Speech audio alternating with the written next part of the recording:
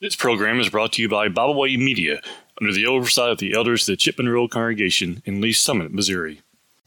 Hello, and welcome to the podcast, Spiritual Appetizers, small devotional tidbits to stimulate the spiritual appetite. Matthew chapter 4 and verse 4 says, "Man shall not live by bread alone, but by every word that proceeds out of the mouth of God." The topic for discussion today in episode 108 is going to be from 1 Thessalonians chapter 5, verses 1 through 11. As God's people, we must be sober and in control of all our faculties at all times, because Jesus will return like a thief in the night.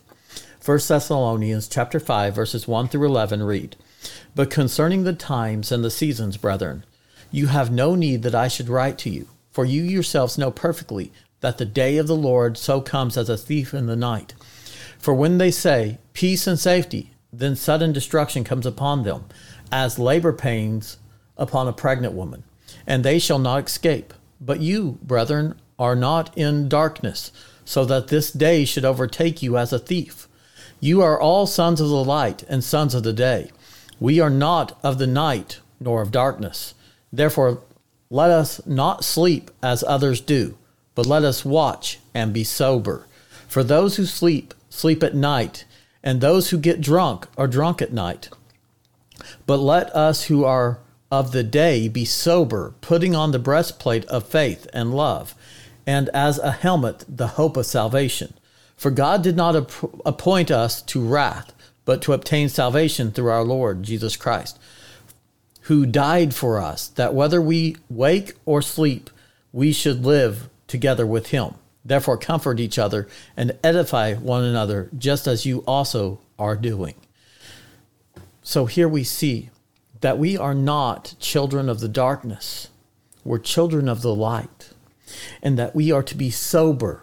To be sober is to be in control of your faculties. And in verse 7 it says, "Those who sleep, sleep at night, and those who get drunk are drunk at night." The word for drunk here is methustis.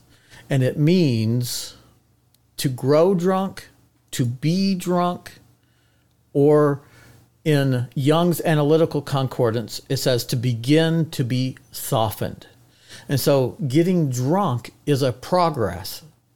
It is a progression that starts with the very first drink. To grow drunk means you start becoming drunk. To begin to be softened means you start to become drunk. And we are to be sober. Sober means to be in control.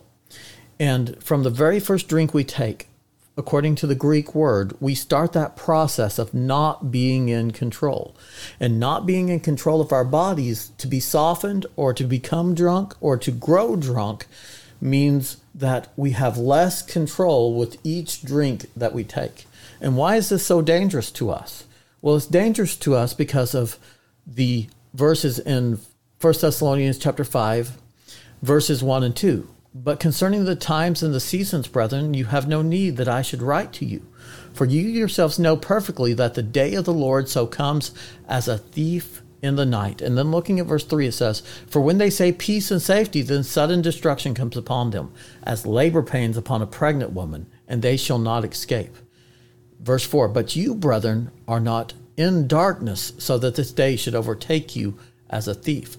And then in verses 5 through 11, he explains why we should not be drunk, and why we should be sober. Peace and safety, they say, but it overtakes them. It comes upon them suddenly. Well, what if we're not in control of our faculties? What if we don't have self-control and God comes back? And while we are drunk, we're doing things that are not right for a Christian to do because of the lack of self-control that we have because of this process of becoming drunk. Well, then we would be walking as children of the night. But we're not to be children of darkness. Verse 5, "You are all sons of the light and sons of the day. We are not of the night nor of darkness. Therefore, let us not sleep as others do, but let us watch and be sober. For those who sleep, sleep at night, and those who get drunk are drunk at night." And he ties drunkenness, this process of beginning, methuskos, to begin to be softened, to grow drunk, to become drunk, to being a work of darkness, something that we need to stay away from as children of the light. Going over to Luke chapter 12 and looking at verses 41 through 47, the Bible says, "Then Peter said to him, Lord, do you speak this parable only to us or to all people? And the Lord said, Who then is that faithful and wise steward, whom his master will make ruler over his household, to give them their portion of the food in due season? Blessed is that servant whom his master will find so doing when he comes. Truly I say to you, that he will make him ruler over all that he has. But if the servant says in his heart, My master is delaying his coming, and begins to beat the male and female servants, and to eat and drink and be drunk, the master of the servant will come on a day when he is not looking for him, and at an hour when he is not aware, and he will cut him in two and appoint him his portion with the unbelievers. And the servant who knew his master's will and did not prepare himself or do according to his will shall be beaten with many stripes." And notice in verse 45 it says, "But if the servant says in his heart, My master is delaying his coming, and begins to beat the male and female servants, and to eat, drink, and be drunk," to begin that process. That's the same word here, meskusios, to grow drunk, to begin to be softened. If he does this, then he's not going to be sober and watching for the master. He's not going to be sober and doing what the master wants him to be. He's not going to be in control of his faculties. And when his master comes back, verse 46, "The master of the servant will come on a day when he is not looking for him, and in an hour when he is not aware, and will cut him in two and appoint his portion with the unbelievers. And the servant who knew his master will and did not prepare himself or do according to his will shall be beaten with many stripes." He wasn't doing his master's will because he began the process of becoming drunk. And in so doing, he was not keeping his master's commandments. He was not doing what he needed to be doing. He should have been sober and following his master's commandments. In 1 Corinthians chapter 6, verses 9 through 11, the Bible says, "Do you not know that the unrighteous will not inherit the kingdom of God? Do not be deceived, neither fornicators, nor idolaters, nor adulterers, nor homosexuals, nor sodomites, nor thieves, nor covetous, nor drunkards, nor revilers, nor exhorters will inherit the kingdom of God. And such were some of you. But you were washed, but you were sanctified, but you were justified in the name of the Lord Jesus and by the Spirit of our God." And so right along with all these horrible sins, fornication, adultery, adulterers, homosexuals, sodomites, thieves, covetousness, revilers, exhorters, is that word drunkards. And it is from the same Greek word methuskos, which means to begin the process, to be drunk, to grow drunk, to become or to begin to be softened. And so right amongst all these other sins, fornication, idolatry, adulterers, homosexuals, sodomites, revilers, thieves, exhorters, is the process of beginning to become drunk. Why? Because you are beginning the process of being out of control. And the Bible focuses a lot on the Christian being sober, in control of his life, in control of his actions, so that he can follow God's will. And here, "Do you not know that the unrighteous will not inherit the kingdom of God?" And so this process of becoming drunk, growing drunk, beginning to be softened, methuskos, is tied together with being unrighteous. And we never want to be unrighteous if we can help it. We should not be running to unrighteousness. We should be trying to stay away from it. How can two walk together unless they be agreed? Amos chapter 3 and verse 3. So how can we walk together with something God calls unrighteous and expect to walk with God?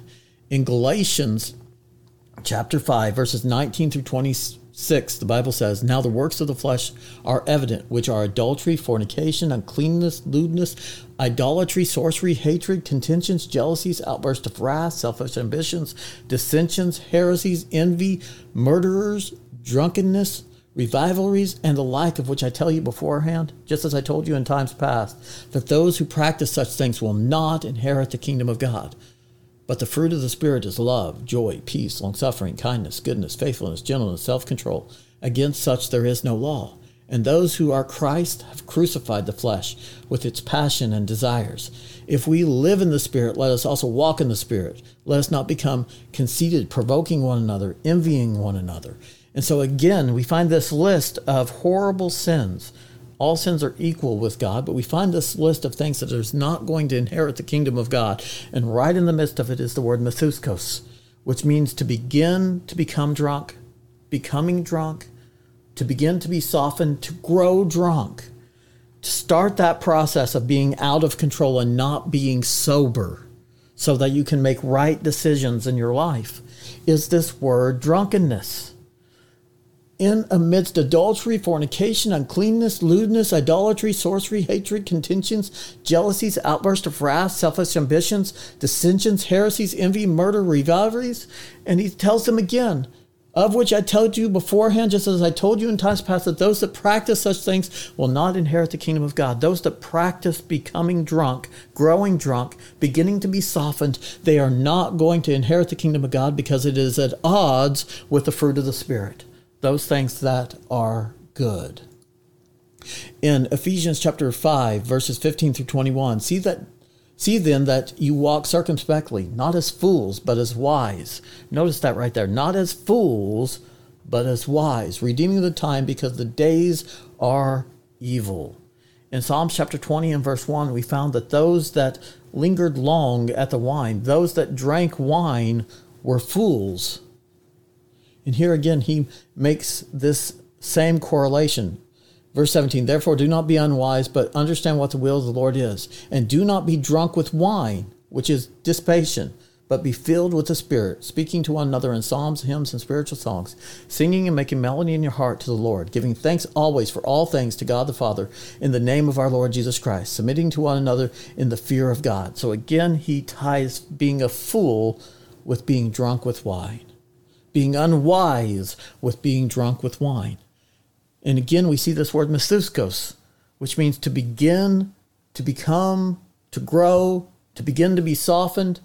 You see how horrible God sees this process in being out of control?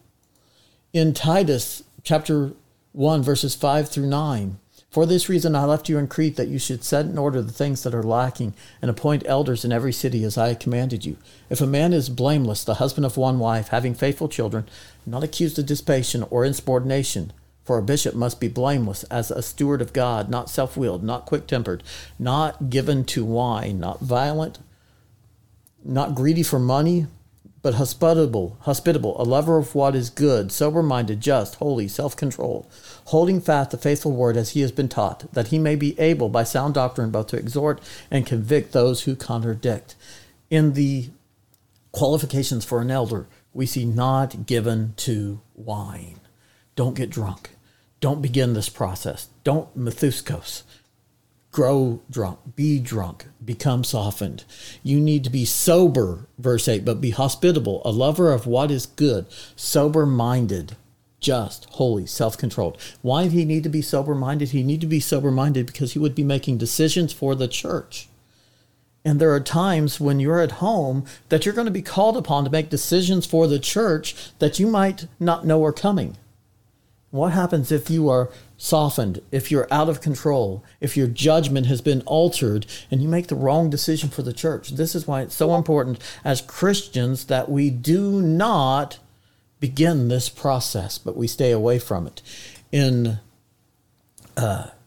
Titus chapter 2, verses 1 through 15, the Bible says, but as for you, speak the things which are proper for sound doctrine, that the older men be sober, that's that word sober, in control, reverent, temperate, sound in faith, in love, in patience. Older women likewise, that they be reverent in behavior, not slanderers, not given to much wine, teachers of good things, that they admonish the young women to love their husbands, to love their children, to be discreet, chaste, homemakers, good, obedient to their own husbands, that the word of God may not be blasphemed. Likewise, exhort the young men to be sober-minded, in all things showing yourself to be a pattern of good works, in doctrine showing integrity, reverence, incorruptibility, sound speech, that cannot be condemned, that one who is an opponent may be ashamed, having nothing evil to say of you. Exhort bondservants to be obedient to their own masters, to be well-pleasing in all things, not answering back, not pilfering, but showing all good fidelity, that they may adorn the doctrine of God our Savior in all things. For the grace of God that brings salvation has appeared to all men, teaching us that denying ungodliness and worldly lust, we should live soberly, righteously, and godly in the present age, looking for that blessed hope and glorious appearing of our great God and Savior Jesus Christ, who gave himself for us, that he might redeem us from every lawless deed and purify for himself his own special people, zealous for good works. Speak these things, exhort and rebuke with all authority. Let no one despise your youth. Now, up in verse 3, it says, not given to much wine. Again, there's this idea that the drink there has to be alcoholic. It doesn't necessarily have to be. Oinos can be translated to either wine or grape juice. And the context has to tell us what is being talked about. Again, throughout the scriptures, he told us not to be drunkard or not to begin this process. And so what we have to expect here is that this is grape juice. What happens when one drinks a lot of grape juice? Well, we know the fiber in it, and you can go with that as you wish. In 1 Peter chapter 5 and verse 8 is the real reason why we need to be sober. Be sober, be vigilant, because your adversary the devil walks about like a roaring lion, seeking whom he may devour. Resist him steadfastly in the faith, knowing that the same sufferings are experienced by your brotherhood in the world. This is why we need to be sober. This is why we cannot begin the process of becoming drunk. We cannot be softened. We cannot grow drunk. We cannot become drunk. It's because in that state, it's easy for the devil to take advantage of us, because he is our adversary and he roars about like a roaring lion. We need to be sober and children of the day. As God's people, we must be sober and in control of our faculties at all times, because Jesus will return like a thief in the night, and we need to be ready. So as we go about our lives today, let us take this little bit of food and apply it to our lives, digest it into our lives, and mold our lives around the Word of God. This has been Spiritual Appetizers, small devotional tidbits to stimulate the spiritual appetite. Thank you. So, as we go about our lives today, let's take this little bit of food and apply it to our lives, digest it into our lives, and mold our lives around the Word of God. This has been Spiritual Appetizers, small devotional tidbits to stimulate the spiritual appetite. Thank you. We thank you for listening today. We hope you enjoyed this program. You can find out more about Byway Media by visiting our website, bywaymedia.org. You can find all of our podcasts on all major podcast platforms. As always, we thank you for listening.